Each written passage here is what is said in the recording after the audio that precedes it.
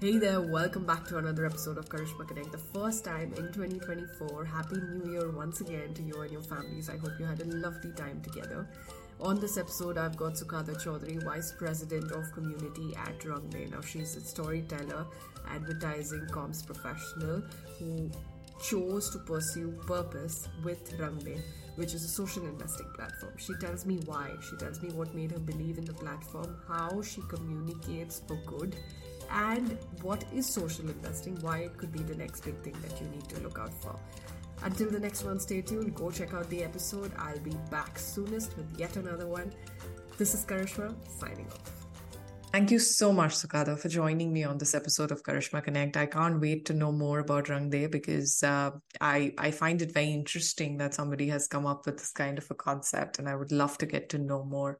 But before I get into any story on Karishma Connect, I ask the person, tell me about the journey till to where you are today, and what makes it so special to be here. Thank you. Thanks, Karishma, for having me. And it's lovely to be on this platform to talk more about Rangde, our journey, my journey. So I'll start with my journey. I'm a advertising strategy postgrad from MICA and worked in advertising for a little bit. I was always obsessed with, creativity, ads, comms. And after a short stint in advertising, set up my own thing in my hometown, Nagpur, and I was consulting for a lot of startups, NGOs, and as it happened, I started getting a lot of clients in the impact space. And I figured that was a real core need because a lot of these organizations are doing such amazing work, but they don't have comms people to really amplify their work, to showcase it to the world. So that happened for I think 4 or 5 years. I was freelancing, being a consultant to these startups and NGOs, and then I found an opportunity at Rangde. They were looking for a community manager. But when I joined, it turned out to be a much more expansive role where I took care of com, social media, and community. And then, of course, it'll be 2 years in February. It's been a wonderful ride, championing social investing in front of so many people on as many platforms as we can. So yeah, that's a little bit about my journey. That's very interesting, and there's so much that I'd like to unfold there, but I'll begin with this. I will go back to you being a comms professional. I think what led you to pursuing purpose over, the trivia of things that comms and media and everything offers? What led you to that purpose, and then what have been the rewards so far of pursuing that journey? Yeah, absolutely. So I think my advertising stint was enough to disillusion me. So I quit advertising in just more than a year, and I slowly realized that the brightest minds can do a lot more rather than sell products and just spread consumerism. And for me, knowing that I come from a privileged background, I knew that I could make some trade-offs, try to use my skills in a certain way. And as you said, like purpose-led brands or purpose-led communities, and so I just gave it a go. I thought, at the end of the day, if that work gives you satisfaction and you can afford to do it in every way, so why not? And I think the learnings or the takeaways from doing impact led, purpose led work has been a lot of satisfaction, a lot of work satisfaction. And you get to meet some lovely people because there's nobody here who's here for the rat race.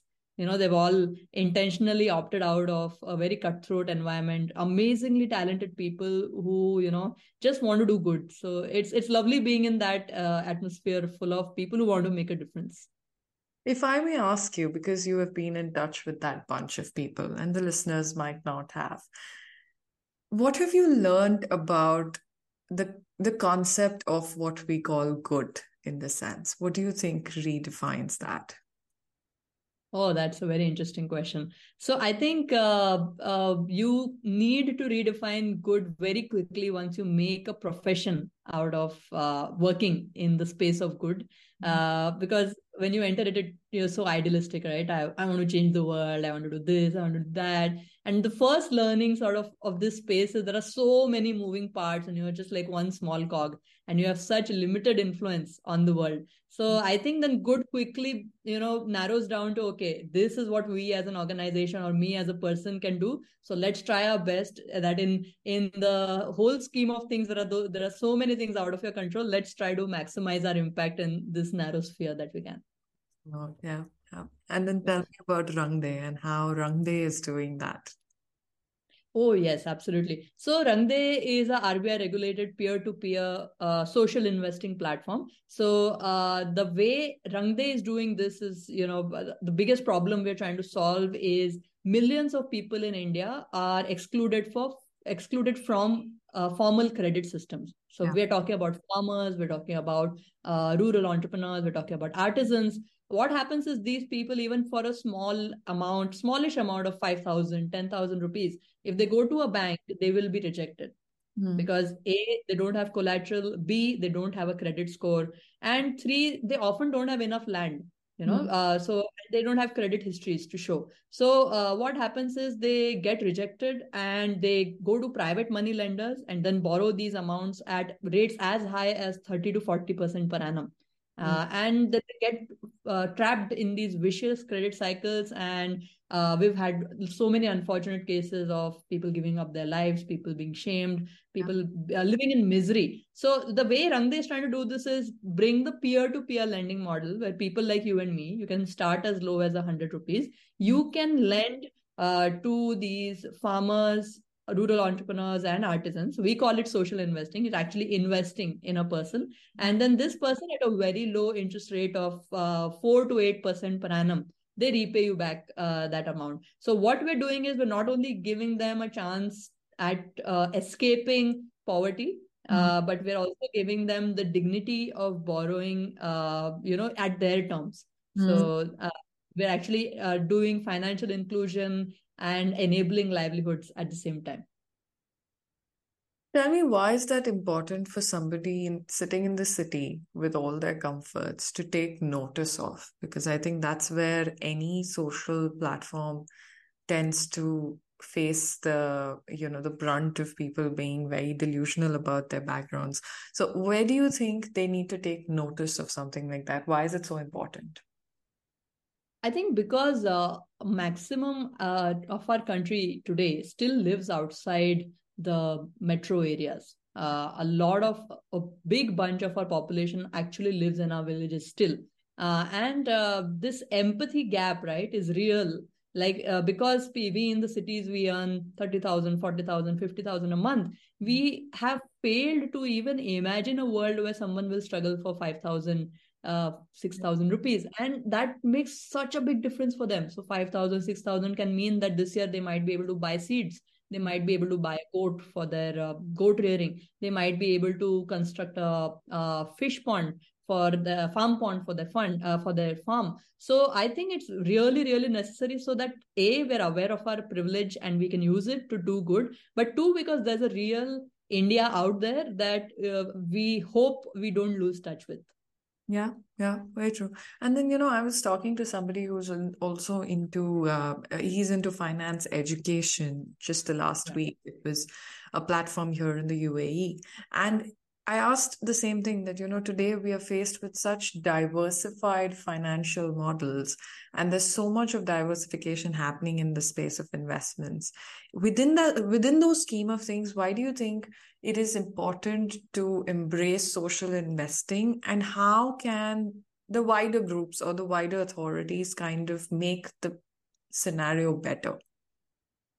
Yeah. So here is where I would like to add one more layer to that question. So a lot of us really want to do good with the money that we have, and a lot of us want that money to have some impact, and that impact can be multifold. It can be putting it back into our country, creating days of livelihood, or having a real change in society through that invested money, right? And a lot of us also don't want to do charity or donation because there you can't trace what happens to the money. Did I create any impact? And it's all very obscure and opaque. Where I think social investing falls into this whole paradigm of different financial investment options is that it's you know you're going to get repaid with interest from this borrower, but two, you know that it's going to create tremendous ground level impact. So we have a metric on the platform where we share with our investors that, hey, this is the number of lives you've impacted through your investment. So it's not just the borrower, it's the borrower and their family, right? In so many cases, it's a lot of other things. We also tell them these are the number of credit histories you have helped create. So these are so many first time borrowers that, because of you, now they have a credit history. They can go to any bank and they can discuss that, okay, here's my credit history. I need a loan. So I think this kind of impact. And another thing is, unlike a lot of options out there, this is a self multiplying investment. So it comes back to you with interest. And because it works so well, you're really motivated to keep that money in the system and keep investing it in more individuals. So I think there are 2-3 different aspects that really make this different from traditional investing. And do you have any peculiar story that you would like to share about somebody who really had, whose life really got transformed through the platform? Is there any anecdote as such? Yeah, so there is a borrower from Uttar Pradesh, and she availed of a Rangde loan. So she was on the Rangde platform to get credit to buy a e-auto rickshaw, right? And imagine a woman in Uttar Pradesh, of all places, and she wants to buy an e-auto rickshaw. So a little backstory: this woman was always interested in riding bikes, but because she was a woman, she was discouraged, and when she had a family of her own and they needed more money, so she said, why can't I drive a e-auto rickshaw? So a lot of Rangde social investors invested in her. She got to buy her e-auto rickshaw, and she now earns enough not just to maintain that e-auto rickshaw, but to also charge it in her own house. So earlier she used to go to some place to charge that e-auto rickshaw and be dependent on so many things. But now she's earning well. She can charge that e-auto rickshaw at her own house. She's a role model. She's like a local celebrity because she took that first step, and it's credit really transforms a lot of lives on the grassroots. Yeah. And how does the platform work, Sukhada? How do people access it? People who are looking to engage with it. Take me through that. So what we've done is we've made it very, very easy for someone to access it. You can either download the Rangde app, or you can go to the platform, which is rangde.in. You can choose which farmer, entrepreneur, artisan you want to invest in, and you can choose any amount starting from rupees 100. So we want everybody to try it, so we've kept it super low. The entry amount is 100 rupees, and then you just do a quick KYC, and then we disburse your invested amount to the borrower, and according to the terms that are mentioned on the profile, so it may be 6%, it may be 8%, the tenure can be 6 months. We usually cap it at 12 months. Every month you get repaid with interest. So it's split into monthly paybacks, and everything is available on your dashboard. So you can see whose repayment is upcoming and where your money is gone. And you can even turn on this thing we call auto reinvest. So whatever you get back, you can set some parameters that, hey, I only want to invest in women in Uttar Pradesh, right? So it will keep going to similar profiles in the system. So you can customize it. You can customize. Absolutely. That's nice. I mean, the wonders of technology. I think technology also works very well in making these things possible. I think it's really been a... Tell me from your journey so far, and this is perhaps my last question to you, that for anybody who is wanting, for a young aspiring person who's wanting to go out there and do good, what do you think are some things to keep in mind from a social investing perspective for them? Like tips for budding social investing entrepreneurs? Social investing entrepreneurs. So you mean like people who want to do something similar to Rangde? Yeah. Okay. So I would say have a great way of selecting borrower profiles.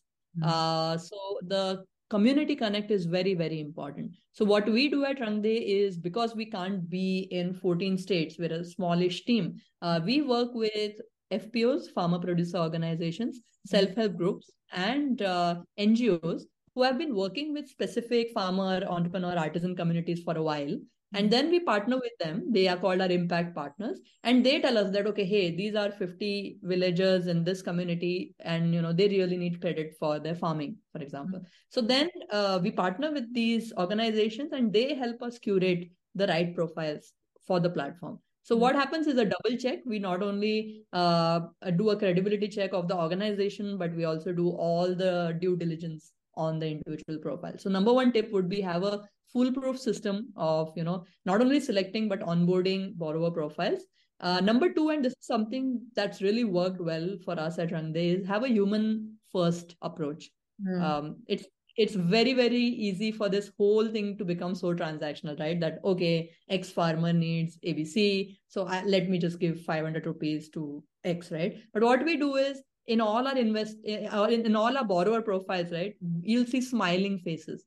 You will see a small clip of that person speaking in their own native language as to why they need 20,000 rupees, 50,000 rupees. You'll see one photograph of them in their livelihood activity, for example.